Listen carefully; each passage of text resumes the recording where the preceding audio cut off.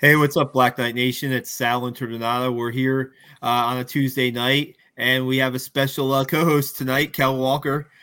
So In for Steve Anderson. Steve Anderson's got some family matters to deal with, and we're gonna break down the Liberty win for Army, and we're also going to we're going to talk about these Army Navy jerseys, Cal, and we're yes, also sir. going to talk about the craziness of college football with the coaches moving to new schools and things that are opening up there too.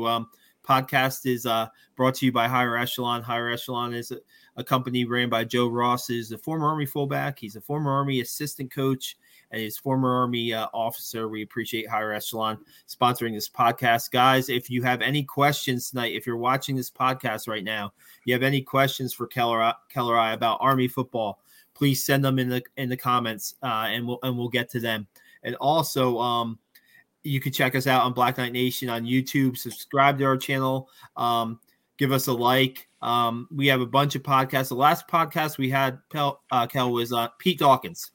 We had Pete Dawkins on here Friday morning, 10 a.m. We had the 1958 Heisman Trophy winner on for a good solid 20 minutes. The first captain, All-American football star, Heisman Trophy winner. Pete Dawkins. That's crazy. That's crazy. Man, when I see Pete, right? When I see Pete Dawkins, he's still going to attending games, right? And I guess the last time he was at West Point, Bill Murray, the actor, was there with him. And there's a picture of like Mike Buddy, the athletic director. There's a picture of Pete Dawkins and Bill Murray in one selfie, so to speak. And I'm like, that's crazy, man. So that's a legendary photo. I know you were nervous interviewing Pete Dawkins. I would have been nervous, to be honest. You could see it a little bit. I was. And so Steve handled a lot of the questions. So let Steve handle a lot of the questions. And I don't even remember. I asked him like one question. I've seen him on the sidelines and games and talked to him for like that's the longest I've ever talked to Pete Dawkins, obviously, 20 minutes. Just, hey, how's it going type thing. I mean, great to have a guy like that visible in the program and somebody to look up to too, right? I mean, for the younger players and for the current players, right? I mean, when you were a player, right? I mean, I'm sure there's guys that have passed through the former players that maybe 1958 undefeated season. That's like that's the glory days of Army football right there. So. It is. But I think now the glory days too. I think Coach Monken they rebranded the program, and I think obviously football back then it was a lot narrower. It was a narrow road of football. A lot of teams weren't competing. I mean, it was in between wartime, so you got a lot of people in service, a lot of college athletes that actually couldn't play. But now, I think we'll see Army football be back on top for that. And Pete's a great guy because even when he's on the sideline of games, he's in warm up lines with us, and all he says is, "Have a day." You know what I mean? He says so monotone, so well mannered. He just say, "Have a day." I believe in you. That's it.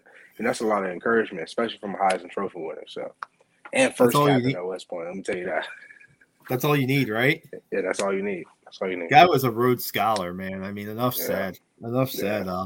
So, what did you think about the Liberty win on Saturday? You know what? Quite honestly, there was some stuff going on in my house. Getting ready for the Christmas tree already in late November, and I was in and out of the first quarter, and that's where Army kind of really set the tone for this game, right? I mean, they got up a little early and had a great first half for sure. Yeah, well, I watched the game in El Paso with some former teammates of mine, Rod Stoddard and Glenn Coates. We watched the game together. And we kind of said that Army kind of needed to make a statement for this game because I think the Friday morning or Friday afternoon, they were playing an Army song. Liberty was playing an Army song, trying to make a mockery out of it. And the boys don't really respond to threats like that very well, and you can see that with any game that we come to and go into. So, I think they needed a strong win over Liberty. Liberty is a great team. They got great athletes, and they got a great head coach. They play for each other. They play together. And their quarterback is phenomenal. He had an arm. And I think we just needed to come in this game and solidify ourselves. And the defense did that right off the bat. And the offense, we ran with it. We just opened it up off the gates. We ran with it, and the guys had fun doing it, Yeah, I mean, I thought it was a little crazy with Hugh Freeze of Liberty going for it on fourth down the way he did in the first half, and the Are defense was up. you talking about is that the punt fake that he tried to do?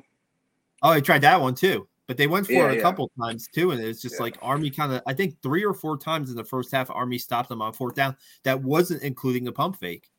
Okay. And you know what, man, I might as well talk about it now. That punt fake that Bo Nicholas Paul picked off, right? Yeah. I mean, Bo Nicholas Paul is a guy that I don't talk about a lot on this podcast, but I talk about him a lot with people around Army football that are fans. Right. And he's a guy who I was just waiting to make a play, to be honest with you. He Mm-hmm. had a good spring. I thought he'd get some playing time this season. He's gotten a little bit in the rotation with, Julian McDuffie out and Cam Yeah. Jones out. And then he makes that play. I mean, that's a game changer right there. You're up 3-0. And, Yeah. they tried to pull a fast one on you, and Bo wasn't having Yeah, it. it So. is. I think that's a true testament, though, to the next man up. Because I mean, they had a star cornerback, Julian McDuffie. Unfortunately, he suffered a injury, and when it's your time to shine, you got to step up to the plate. And I think Bo did that, and he had a chip on his shoulder, as like any competitor would in college football. Especially we were saying he should have gotten rotated in a little bit more, but he didn't. So once you finally get that chance to actually come in, you have a chip on your shoulder, and the epitome of that is Bo and Elijah Riley, former cornerback as well, who finally get to start for the Jets, and he has a chip on his shoulder going hard right now. So, I Oh, yeah. think uh, I think you're gonna see a lot more of Bo. I think he's agile. I think you can put him anywhere too. He's malleable. You can put him in any situation. He might bend, but he won't break it anytime. Yeah, I mean, he was making some special teams plays in this winning streak, this 4-game winning streak that the Army's on.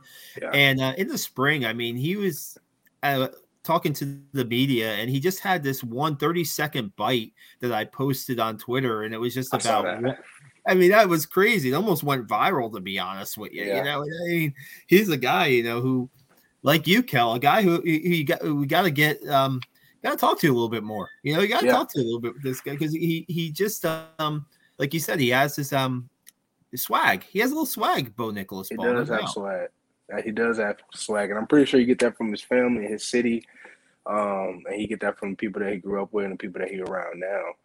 But he does have swag, and yeah, absolutely. The people that he hang around now on the team, because we are a brotherhood. Everybody on the team has swag, and I think he just emphasizes that a little bit more and brings that to light a little bit more. Yeah, Bo Nicholas Paul. We're going to give Hillside, New Jersey, a shout out. That's where he's from. That's where he's from. Jersey, man. Jersey guy myself. I have to give the shout out to you had John Trainer with you, right? John Trainer played with you. John Trainer was a guy. I always say that Army needs to recruit New Jersey as much as they can, because there's a lot of talent in that state, and a lot of Power 5 programs are vying for that talent, but there's guys like John Trainer and Bo Nicholas Paul that you can get in the program. I'm sure I'm missing Isaiah Alston too.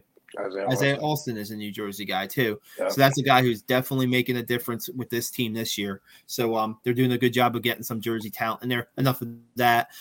Man, they got Christian Anderson, right? Throwing the ball. UMass didn't look so good. Liberty, 3 for 3 right away.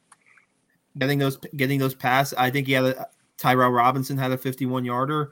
The Brahim Murphy touchdown pass, 34 yards. I mean, how do you think he looked in this Liberty game? I think Christian Anderson looked good. I think he looked poised. That's something that, from the quarterback position, I think Kelp Hopkins probably could have a little bit more take on that, but I think he looked poised. I think he had a chip on his shoulders too. I think he carried himself well, and he led the team well. And all plays, I attribute those plays, or throwing and catching plays, to Christian Anderson being able to draw back and actually giving him time, to the O-line, giving him time to throw the ball and to read his options. Christian being poised and actually being confident in his throws, and also Brent Davis for drawing up those plays, and also the players, the slot backs or the wide receivers who actually made their man miss or move on them to get in that open space. I think they all worked collectively together in order to make those plays and make those touchdowns. And that's what we want to see, because we know if Christian had a bad game that day, if he wasn't focused in the game, if he wasn't leading the way he was supposed to, or if we called the wrong play, if the slot back didn't make a move, it would never work as beautifully as it did. So I think it started from Brent Davis and the offensive coaches, and then it trickled down to Christian Anderson because they gave him that confidence to play how he played. And we saw the best of Christian Anderson last weekend. We saw him at his element. We saw him at his best. He was thriving in an element where he could actually run the ball and he could actually throw the ball. And the coaches gave him that confidence, and through that confidence, he gave it to the other players in which they can make their plays and make their moves and get an open space. So Christian is definitely a great leader and great quarterback, and he showed it last weekend. The strides he's made, right? And I look at, back in the day, I've been around the program a lot, and back in the day, Army quarterbacks, this is probably Monken, their progressions were pretty much, you knew what receiver they were going to throw to, right? The play was designed to go one way. And if that receiver was covered, the ball was thrown anyway, Right. And now to see Christian Anderson progress to maybe the second choice or even the third choice sometimes in the progressions is pretty impressive. And that, I think, you got to give the quarterback's coach really credit there. I think Cody Worley and even Coach Brent Davis, too, the offensive coordinator, right, for working with these guys, because that's something that wasn't in this Army offense in the past. I mean, probably when Kelvin gets there, it probably is there, but before Kelvin, probably not. I mean, so they've done a really good job with the quarterbacks and working on the passing game. Kel, you can attest to this. I mean, I've been at practices too. Yeah. People think you guys just run 99.9% option plays, during practice. Now you put a lot of work in the passing game. Yeah, we do. I mean, especially in practice, when we're going skelly or doing other things like that, like one-on-ones, no matter what, I think the quarterbacks always have an emphasis of, throwing the receivers in space, trying to get us in space, looking at second options. And it started, you're right, it started when Monken got to West Point, and we started seeing success. Because after we started seeing success, I think these other teams started to realize that, okay, these boys can play. So when you in a obvious throwing situation, you have to practice this in practice. Like, you have to get the O-line on board for them to block and create space in time for the quarterback, and you have to allow your quarterback to make second or third reads. And we saw it in Temple game 2017 when Kelvin Hopkins came in there with 1 minute left in the game, and he was making the second and third check. He was throwing check downs or making second, third reads, because that comes with success. So the more that we have success, the more these teams start to game plan for our throwing ability. And we have to practice this and practice. So it's a huge testament to the players and how hard they work. And it's a huge testament to the coaches actually seeing that and seeing the success that we had and started to practice that in practice. Yeah, I hear a lot, like when after post-game press conference, well, tell us about the play, right? And if it's a passing play, you hear like the quarterback, either Jabari Laws or Christian Anderson or Tahir Tyler, say, well, we practiced this, right? We practiced this all week.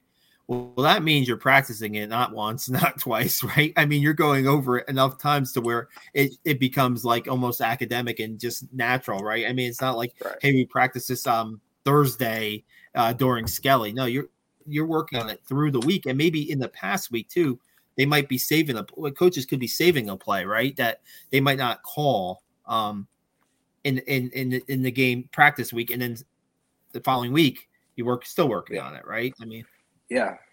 I mean, practice makes perfect. We always talk about that. I know it's a cliche, but practice makes perfect. And the best, Coach Ward harped on that when I was a player, and I'm pretty sure he still does this with the slides.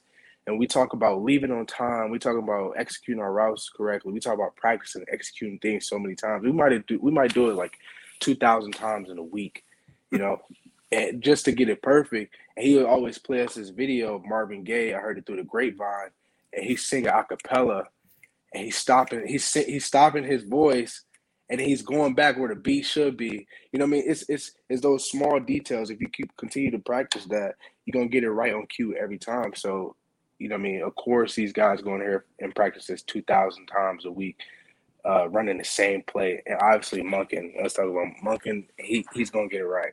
If it doesn't look right, he's going to get it right no matter what. No doubt. I mean, that's a great story with Tucker Waugh. Heard it through the grapevine. I didn't know that one, man. I guess so. We talked about the offense a little bit. Jacoby Buchanan's really come on in the last couple weeks. I mean, Fire those Buchanans. That is true. Shout out to Ross Tucker, right, for that one. Yeah, that's hard. That's hard. Man, he's really picked it up. No Anthony Atkins against Liberty. Right. So was Cade Bernard and Jacoby getting most of the carries at fullback, and that dude's a workhorse, right? And I mean, you look at people that just bounce off him, they bounce off Jacoby and just his physical style, right? I mean, he reminds you a lot of Darnell Woolfolk, I'm guessing, right? Yeah, he does. I was about to say that. They both run with their pads low, and they both run leaning forward. You know what I mean? I'll be scared to be a defender, obviously. I know there's a lot of times where I had to go block for Darnell in the inside, and sometimes I get trampled over, and that hurt. Like, it hurt. You know what I mean? Next morning, I'll be hurting. So it's the same for – I called him Biscuit back in the day. I call him Biscuit when I was a player. But it's the same for Jacoby. He runs with his pass low, and he runs forward. And I feel like defenders really underestimate his ability to run through him. But also, he's fast on his feet. He's not a slow guy. Yeah. You know what I mean? Just like Darnell Woolfolk. But they're two different players. I think Jacoby's bringing it to a new height. Every generation is going to be a player who takes it to the next height. And that's what Jacoby's doing. He's fast. He's physical. He's agile. I feel like you can put him at any position, to be honest, to me, because he's so quick on his feet. But he runs forward. He leans forward for that extra 1 yard, and he fights for that extra 1 yard. He's tough. No defense can compete with that. I know that going into that game, he had picked up 12 fourth down. He converted 12 fourth downs on the season going into that game. I think he had a couple more against Liberty. So, but then you think of him, okay, he's a short yardage guy, right? But he's so much more than that, right? He's so much more than like just, hey, let's bring him in on third down to get a yard. Let's bring him in on fourth down.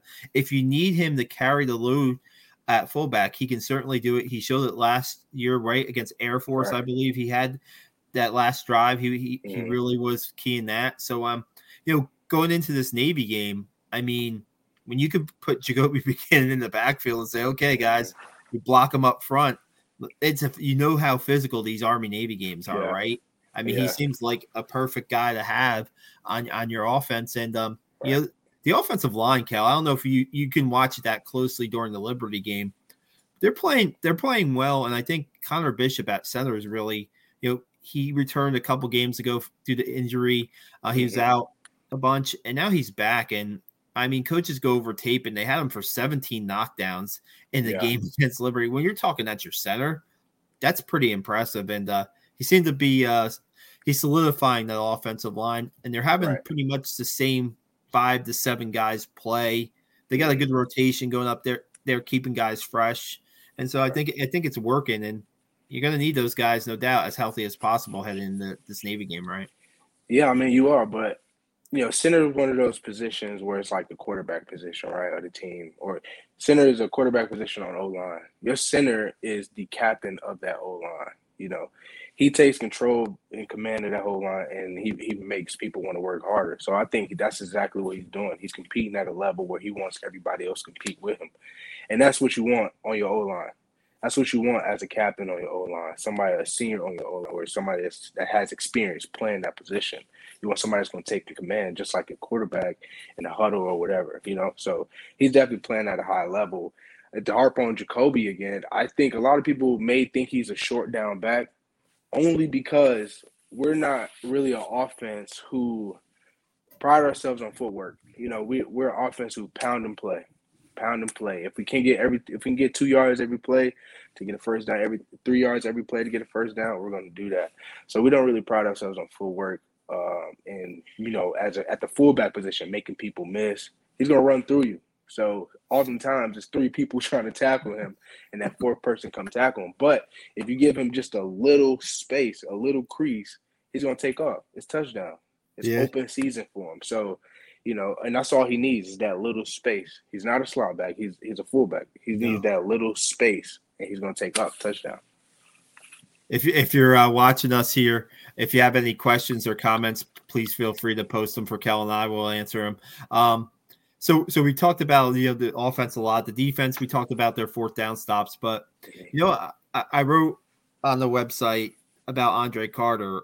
Right, you look at the stat line for the Liberty game. He had 1 tackle, no sacks, but his impact on the game, you can't really measure it through stats because he had Willis thinking. He was in Willis's head a lot in that game. I thought. I don't know what you thought. I thought he was in his head. He had Willis on the move. And it seemed like Willis was uncomfortable a lot of the times when I don't know how many quarterback pressures Andre Carter had, but it looked like it was close to double digits in this game. Well, it's senior day, senior day for Willis, right? Senior day for Liberty. He's a senior quarterback.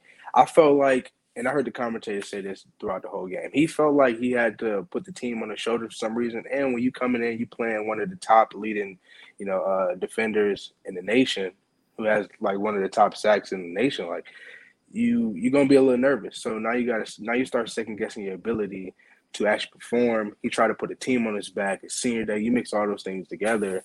Like, I feel like he was anxious as well. I feel like he was nervous. He made a lot of bad reads. He thrown a lot of bad balls and made a lot of bad decisions because of those things.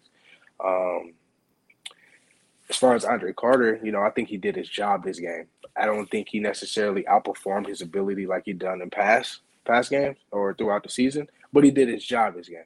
Yeah. He put pressure on the quarterback when it was necessary and it was due, and it caused the quarterback Willis to make mistakes. So, I mean, in my book, he gets 100% for that. No doubt. And so Willis, his receivers dropped a lot of passes at the end of that game, right? I mean, but also at the end, he kind of lost his cool. I mean, he threw the interception at Jabari Moore. Jabari Moore went down to a knee. He didn't want, giving himself up, and he kind of like just touched him, I guess, on the shoulder. An Army brother, of course, is going to get, say, don't touch my guy, and that starts, some stuff. And, Bo Nicholas Paul, he hit in the back. Bo Nicholas Paul had his back turned, and Willis threw, I guess, you consider that a punch that he threw, Kelly, you think, or no? I don't consider it a punch. More of a push, or I don't know. Yeah, more of a push, but he definitely lost his cool. He took his anger out and frustration out on the Army players because, let's be honest, our defense was whooping him the whole game.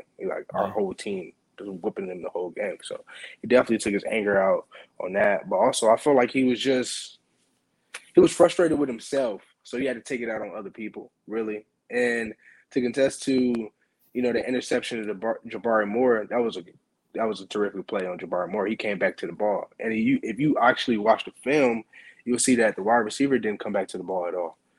It's just a tale of two guys, opposite sides of the ball, who wants it more. I don't think it was necessarily a bad throw by Willis.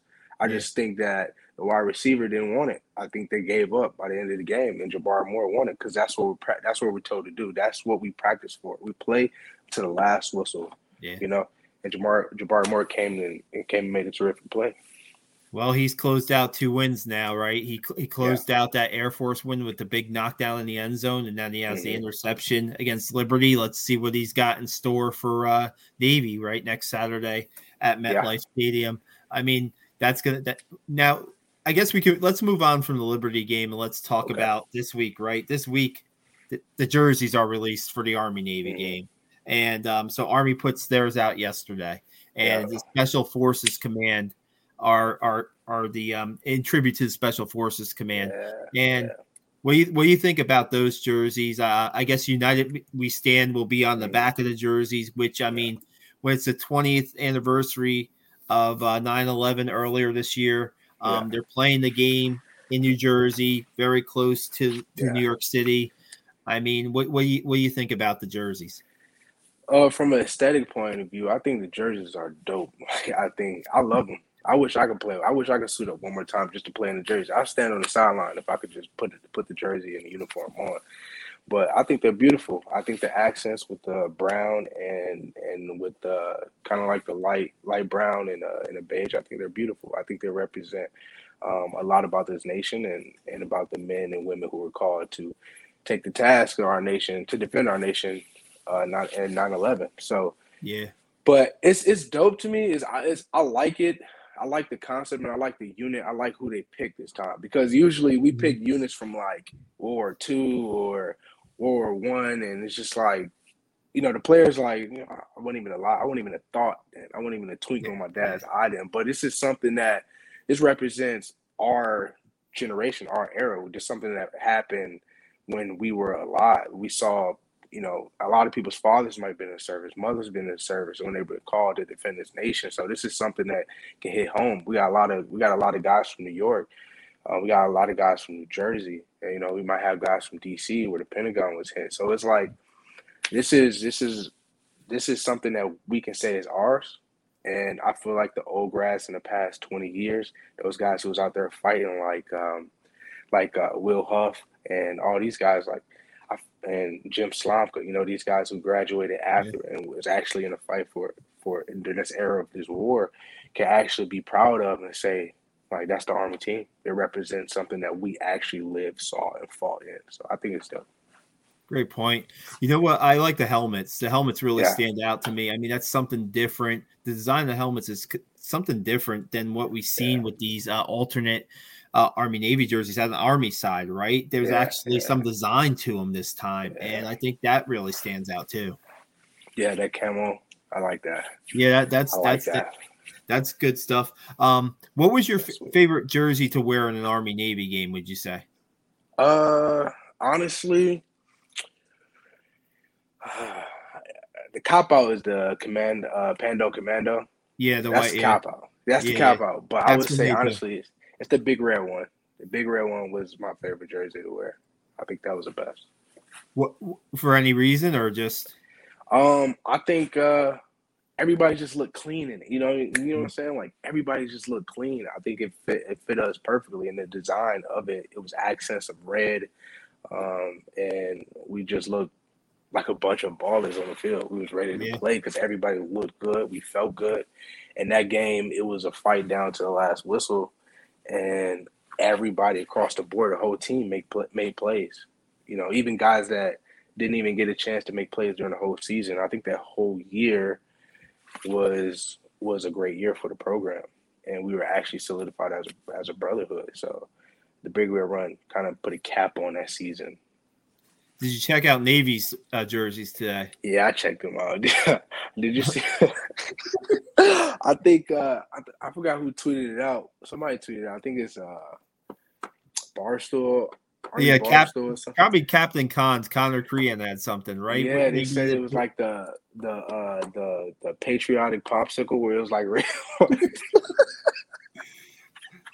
To me, when I look at that jersey, I think that they're almost. It's got a little Air Force in it, man. It does have a little Air Force in it. To me, got a little Air Force in it. It seems like Air Force wore a version of that jersey again when they played Navy. Maybe I don't know. It's I don't think when you go Nike for Army, right, and you go Under Armour for Navy, there you go. I mean, they try, right? I mean, there's an attempt there, but I mean, I saw Cameron Kinley, right? He played for Navy. I think last year was his last season. He got a shot with the Buccaneers in the preseason camp, and he had like a tweet out there. This is how it's done, or adding like Army equipment and stuff. And I'm like, I don't think you're going to win this one, buddy. I mean, not because I represent. We cover Army football here at Black Knight Nation, but man, I don't know how you can say your jersey's more tighter than United We Stand. I don't know. Yeah. I think the best Navy jersey, from my opinion, was 2019 season. Okay. I think that was their best. Out of 4 years that I played and the 5 years that I've been in West Point community, I think the 2019 jerseys and the whole uniform was the best I've seen. I'm not really the historian when it comes to these jerseys, but they had a year where they had like boats on their helmets, didn't they, or something like that, or aircraft? Did they do that? I don't know. Yeah, I think they did that. When we wore the Big Red Ones, they were in the white uniforms with they looked like lightning bolts everywhere on the helmet. It was like blue and gold. Yeah. And then the next year, my senior season, it was like kind of like a blue jersey it was like a old school throwback jersey with the Yeah. stripes going down with the yellow pants, and they had a cool helmet. I think they had the boat on there actually 2017, I want to say. Maybe. I don't know. I just remember like that was, I mean, I don't know. I'd rather just go with the traditional helmet if I'm going to do that. But that's, or like what Army's doing this year with the camo helmet. I think that really works with really matches up with the uniform. And man, it's certainly not about the jerseys when they take the field on next Saturday, right, Kel? You can attest to that. The jerseys mean nothing. The jerseys are good for the week before, right? To talk. Yep. But all of that talk is over with next week when you start preparing for the game. I thought that Jeff Monken said yesterday during his press conference that this was a week where, you kind of want to heal the team up, so to speak. You're not going to go hard every day. You might not even practice every day. Is that kind of how this week was for you guys that you remember the week before Navy? I mean, were you constantly on the field running plays, or were you guys kind of a little bit lifted maybe in the film room doing that kind of stuff? It differed every year. So, my plebe year, we were grinding, pounding. We were grinding. We didn't really, I think that was a year, it was 2016. I don't think really analytics and stuff like that started to come out about, practicing at a certain amount of time or, giving the body time to rest or heal. I think that we were just trying to make a statement, and everybody was on board with that, from the coaches to the players. We didn't care. We went into Army Navy sore, and we came out victorious. So, but as the years go on, I think the coaching staff, they got better at allowing us to rest up and heal, especially those players that play a huge role in the game. They give us chances to heal. And I mean, we had guys, one year we had guys getting injured with ACL tears because we were going hard before Army Navy, So we had to learn from our mistakes, and I think Coach Monk is doing a great job of doing that. He has to give them time to heal. Because this game, we all know, this game is a physical game. No matter if Navy was 0-10 right now, 0-9, whatever, and we're undefeated, it's going to come down to the last whistle because that's our style of offense. We both carry the ball, and we both have possession time. So he has to give these players time to heal, and I think he recognizes that.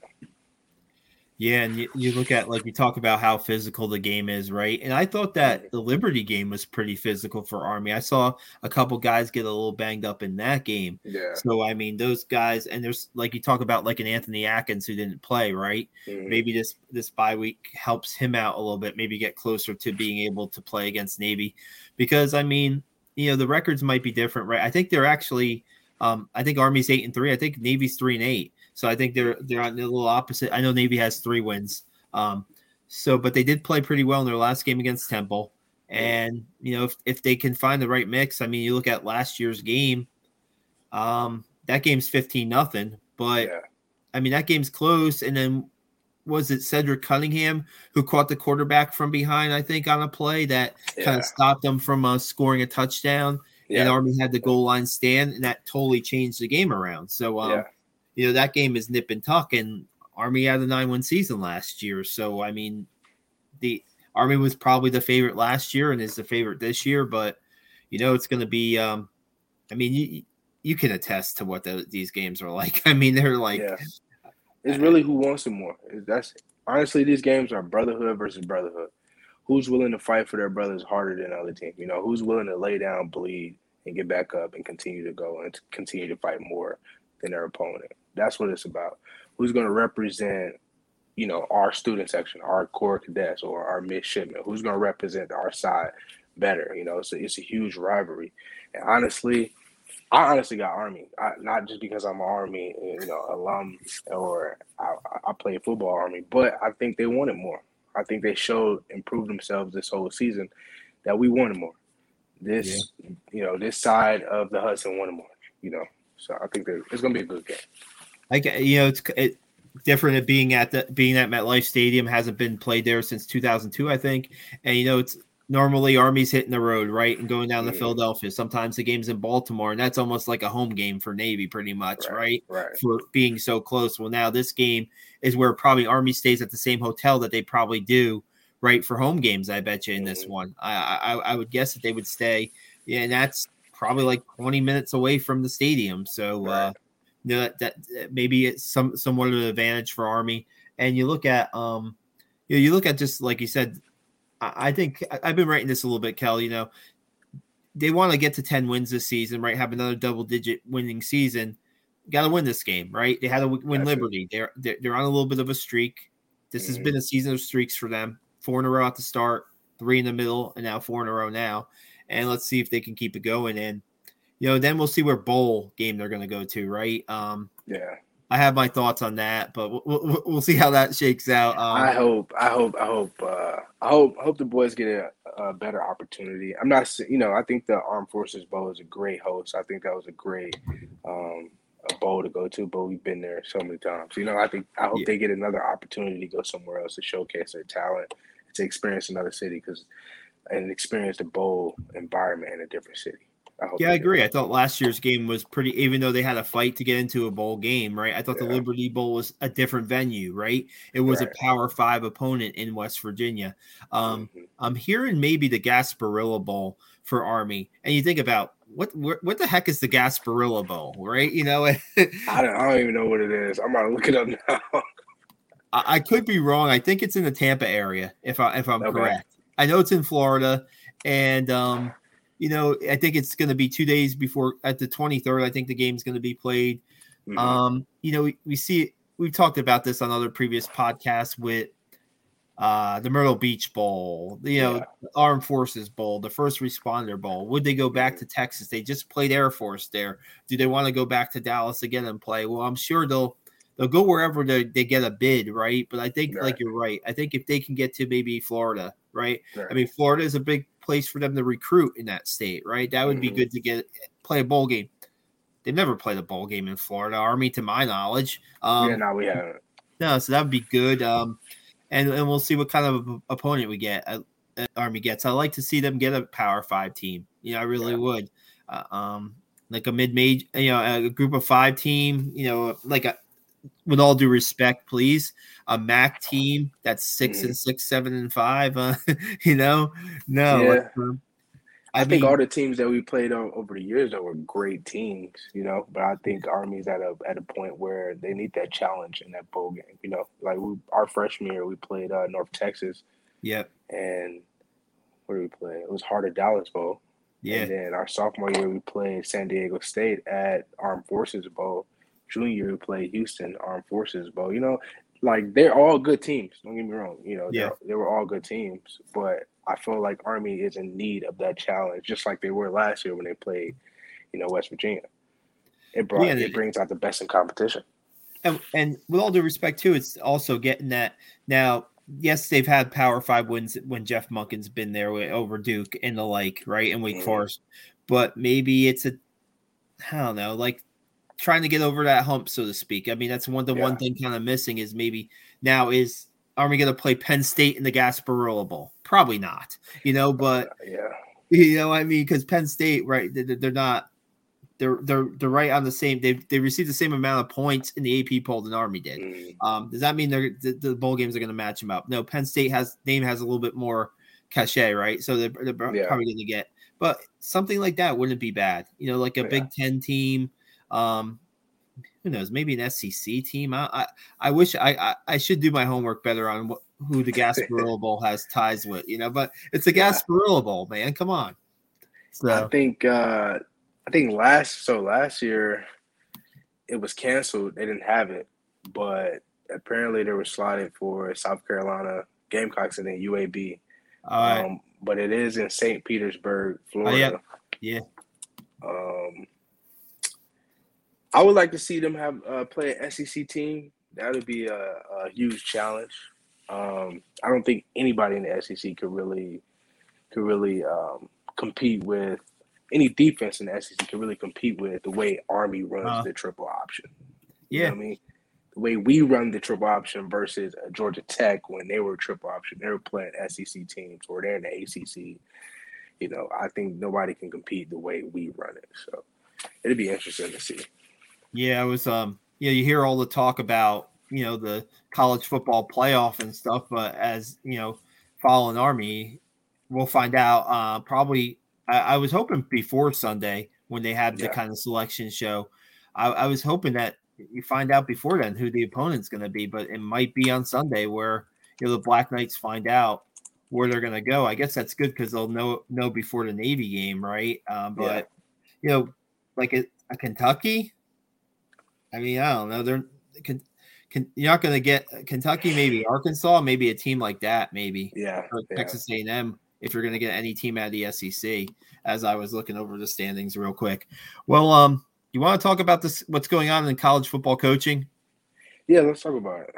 Yeah, I mean it's kind of crazy the last couple of days where so Oklahoma's playing their rivalry game, I guess, against Oklahoma State, and a couple of days later, Lincoln Riley is the new coach at USC, and last night goes down. Brian Kelly, after I think 10 years at Notre Dame, I think he's now Notre Dame's winningest coach, and he's going to LSU. And it seems like it's a revolving door here, and it's going to be interesting to see what the next move is because right now Oklahoma doesn't have a coach, right? Notre Dame, they say Notre Dame's going to hire the defensive coordinator to stay on staff, but look at what Cincinnati's done with Luke Fickell, right? And you think that guy deserves, is going to be looking, and he's going to be a prime candidate for these major jobs. Man, the money that they're getting, Kel. I mean, I think I'm in the wrong profession, man. I think I'm in the wrong profession. I need to be a coach or something. It's crazy, right? When you can $10 million now it's these like lifetime contracts, and if we can steer this a little bit in the direction of Army, I'll speak on this. And like Army fans, right? Every time a coaching vacancy it comes up in a Power 5 school, maybe not a top notch, top level Power 5 school, but a Power 5 school in a big time conference, Jeff Monken's name is going to be mentioned, and Army fans after the dip in the waters at Kansas recently, want to say, hey, give Coach Monken a lifetime contract. Give Coach Monken these lifetime contracts are what like Lincoln Riley are getting and Brian Kelly are getting, right? They're getting these 10-year, $100 million contracts at these really major football quote factories, I guess. These football powers, so to speak. And I just don't know. That's obviously not something that West Point can do. But we talked about it a little bit, that what Coach Monken's done at West Point and what he's accomplished there.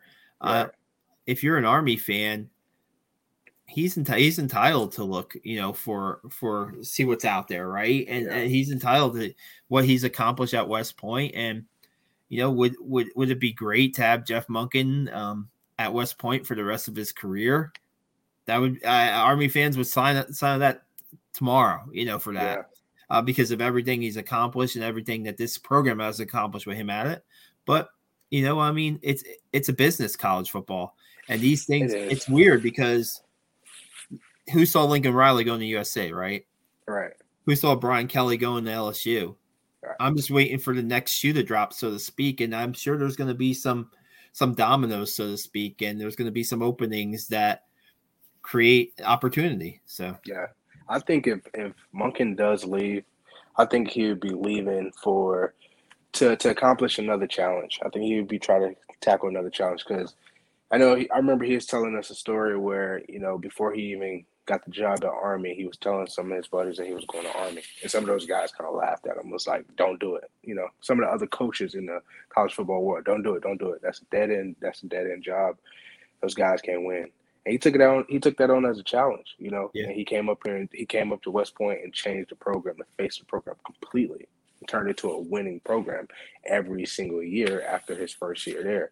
So I think if he leaves, he's probably going to be looking for that next challenge because he's a competitor. He's a natural competitor. He likes to win. He loves to win. And, I think if he does leave, he probably going to be looking for something else to do. It's not about the money. I don't think it's about the money with Coach Monken. I don't. I think he's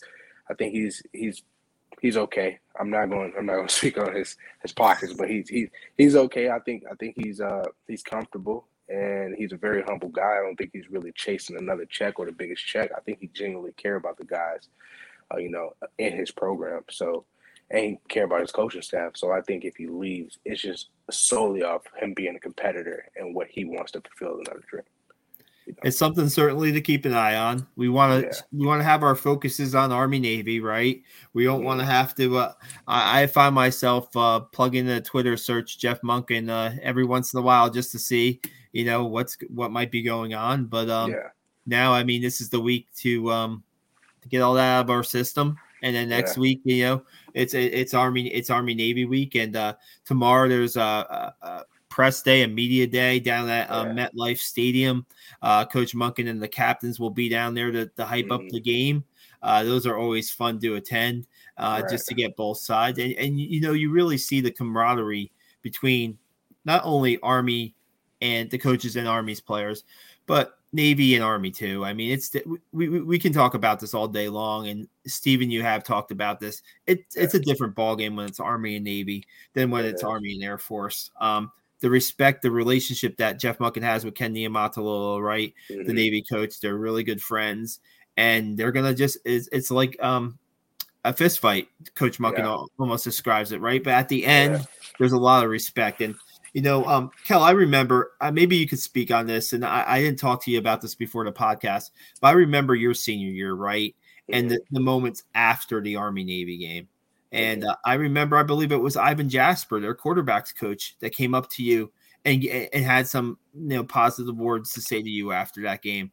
Yeah, that does not happen in rivalry games a lot. No, it doesn't. It doesn't. I mean, I don't know if you could speak on that, but that was just that was a moment where I felt like, man, Navy had won that game, but Jasper still, and I believe Jasper also back in the day with Trent Steelman also consoled Trent Steelman after the game. That's a lot of respect there. It is a lot of respect. We spent, the seniors that game and the seniors on the opposite side of the ball. We spent 4+ years trying to fight for each other and put our team on the map to be respected in the college football world. And I feel like we all did that. One team had to lose that game, and I think we still respected each other's game. It's not like it's Air Force. Air Force they lack respect for Army culture, Army brotherhood, and we've known that for years. But it started at the top with the head coaches, the two bosses up there being friends. They've been in multiple places together, other programs together, and that just trickled down. Coach Monken never said anything bad about Navy, but the fact that we had to beat those guys, so it's always been respect, and I think their coaches saw that in us, and they saw it in me. I was a guy who started early in my career and played against them early in my career, so I think he was just giving respect was due, and we all did the same to them too. We were sad about it, but at the end of the day, they beat us fair and square. They won it. They earned it. Yeah, no doubt. I mean, it just shows that it's just that this is different. I mean, and you see the polls out there sometimes. What's the best college football rivalry? And I mean, we might be a little biased, but I mean, you have personal experience through it, right? For 4 years, I covered it for 12, 13 years. I've covered the games. I mean, go do an Army Navy game and experience college football in its purest form. That's all I have to. That's all I can say.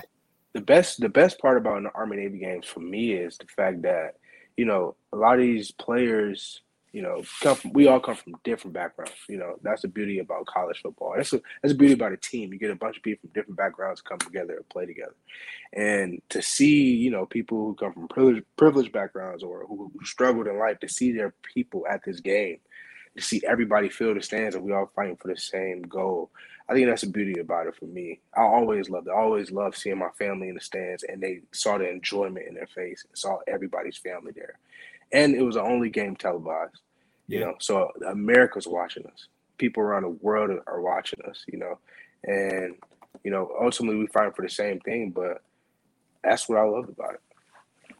Yeah, I mean, and you can see when you guys play that game, right? When you get into an end zone or when you make a play in the Army-Navy game, I mean, you're showing out, and that the cameras, dude, the cameras are on you, right? Yeah, and I mean, you're looking for the cameras, and you're looking for just to show that emotion and what that means to you, right? And then especially in touchdowns where you guys have always had the whole team run down, no matter if it's a 1 yard run or a 60-yard run. Everybody's Right. doing this celebrate.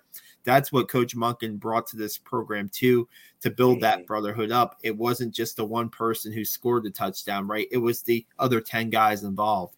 And I think that those, I mean, it's just incredible. I mean, yeah, you could have the tsunami start, right, to get you guys all fired up. And you could the march-ons and all that stuff. But when it gets down to the game and 60 minutes, I mean, it's one of the more physical football games of the season in college football, and it has a powerful meaning on both sides. And man, I tell you, I can't wait to get down to MetLife Stadium next Saturday and be there. I mean, I used to have what I did every Army Navy game, right? I used to hit the tailgates first, run back, watch the march on, go back to tailgates, look for some grads to talk to, and then actually, the last Army Navy game I covered was 2019. I think it was your senior year, actually, 2019.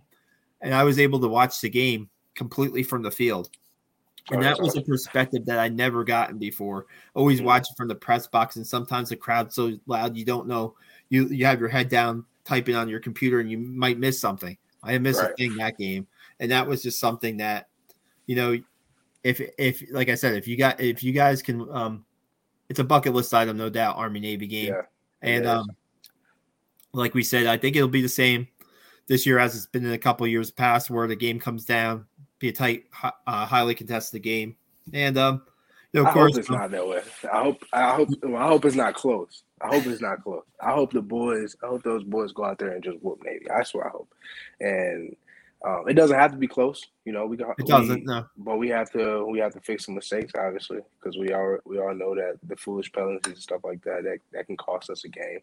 But I think they're well prepared and they're about to attack it. I've always, to harp back on Ken and Coach Monken's relationship, I always describe the game as, imagine like Central Park or something, like City Park or something, and you got the two old guys sitting down just playing chess against each other. And then, they're just two old guys playing chess against each other. They're on the opposite side of the field, just literally moving pieces on the field, and all their pieces are just slugging it out in the trenches. That's what the Army Navy is like for us. That's a great description. You know what I was going to say? I was going to say last year's game 15. I would say Army really hasn't had a kind of a blowout game in this series, right? But 15-0. I mean, that's pretty impressive. That I believe that's the first time Army had shut out Navy, I believe, in the series. I mean, that's pretty much as close to a blowout in these games as you get to a point, right? I mean, so we'll see if Army can do the same thing. Offense has been playing well. Defense, since I wrote Kel, since that Wake Forest game where they gave up 70, right? Yeah. The defense has given up 57 points in the last 4 games total. So I mean, it's definitely the message was received. They got into the locker room after the game, and you've been in that locker room. They made a pact to each other that, hey, we're not going to let the stupid penalties affect us anymore, and we're going to we want to win out. And so far, so good. 4 wins since that game. Let's see if they can make it 5 against Navy. Man, it's been fun breaking it down. So much good insight from you, Kel. Stuff that dude, I can't provide I can't provide that stuff. I can't provide Marvin Gaye. Heard it through the grapevine. I didn't know that. I mean, I was a beat writer back then. I should have known that. That stuff is like inside information, man. I appreciate you having me once again, man. It's always my pleasure. I love talking to you, and I'm willing to do it anytime, as long as you have me. So. No doubt, we're gonna call on you. So you best be ready. We're gonna call on you for some breakdowns. I mean, because being a former player and being a player that's been through this coaching system with Monken, I mean, you can provide insight that we can't get anywhere else. Simple as that. We can't get anywhere else about what you telling us about the quarterbacks, the slot backs, the running backs, the offensive line, and just the locker room and stuff. So we appreciate it. We're gonna sign off here, guys. If you want to follow us on YouTube, our YouTube channel, Black Knight Nation. We're all over the podcast, Apple Podcasts. You can hear Kel and I break down this. You can hear our interview with Kel Walker that we did earlier this year. Pete Dawkins, Darnell Wolford. The legends. Yeah, we got some good podcasts, some good interviews, and we're gonna have some more coming up. We're working on a few more. Oh, by the way, I didn't even mention this, man. He's one of your former teammates. I should have mentioned this before. We're gonna have Andrew King on later in the week. Andrew King, sir. Andrew King, we've had on before. He's in Fordham Law School right now, right? Former Army captain.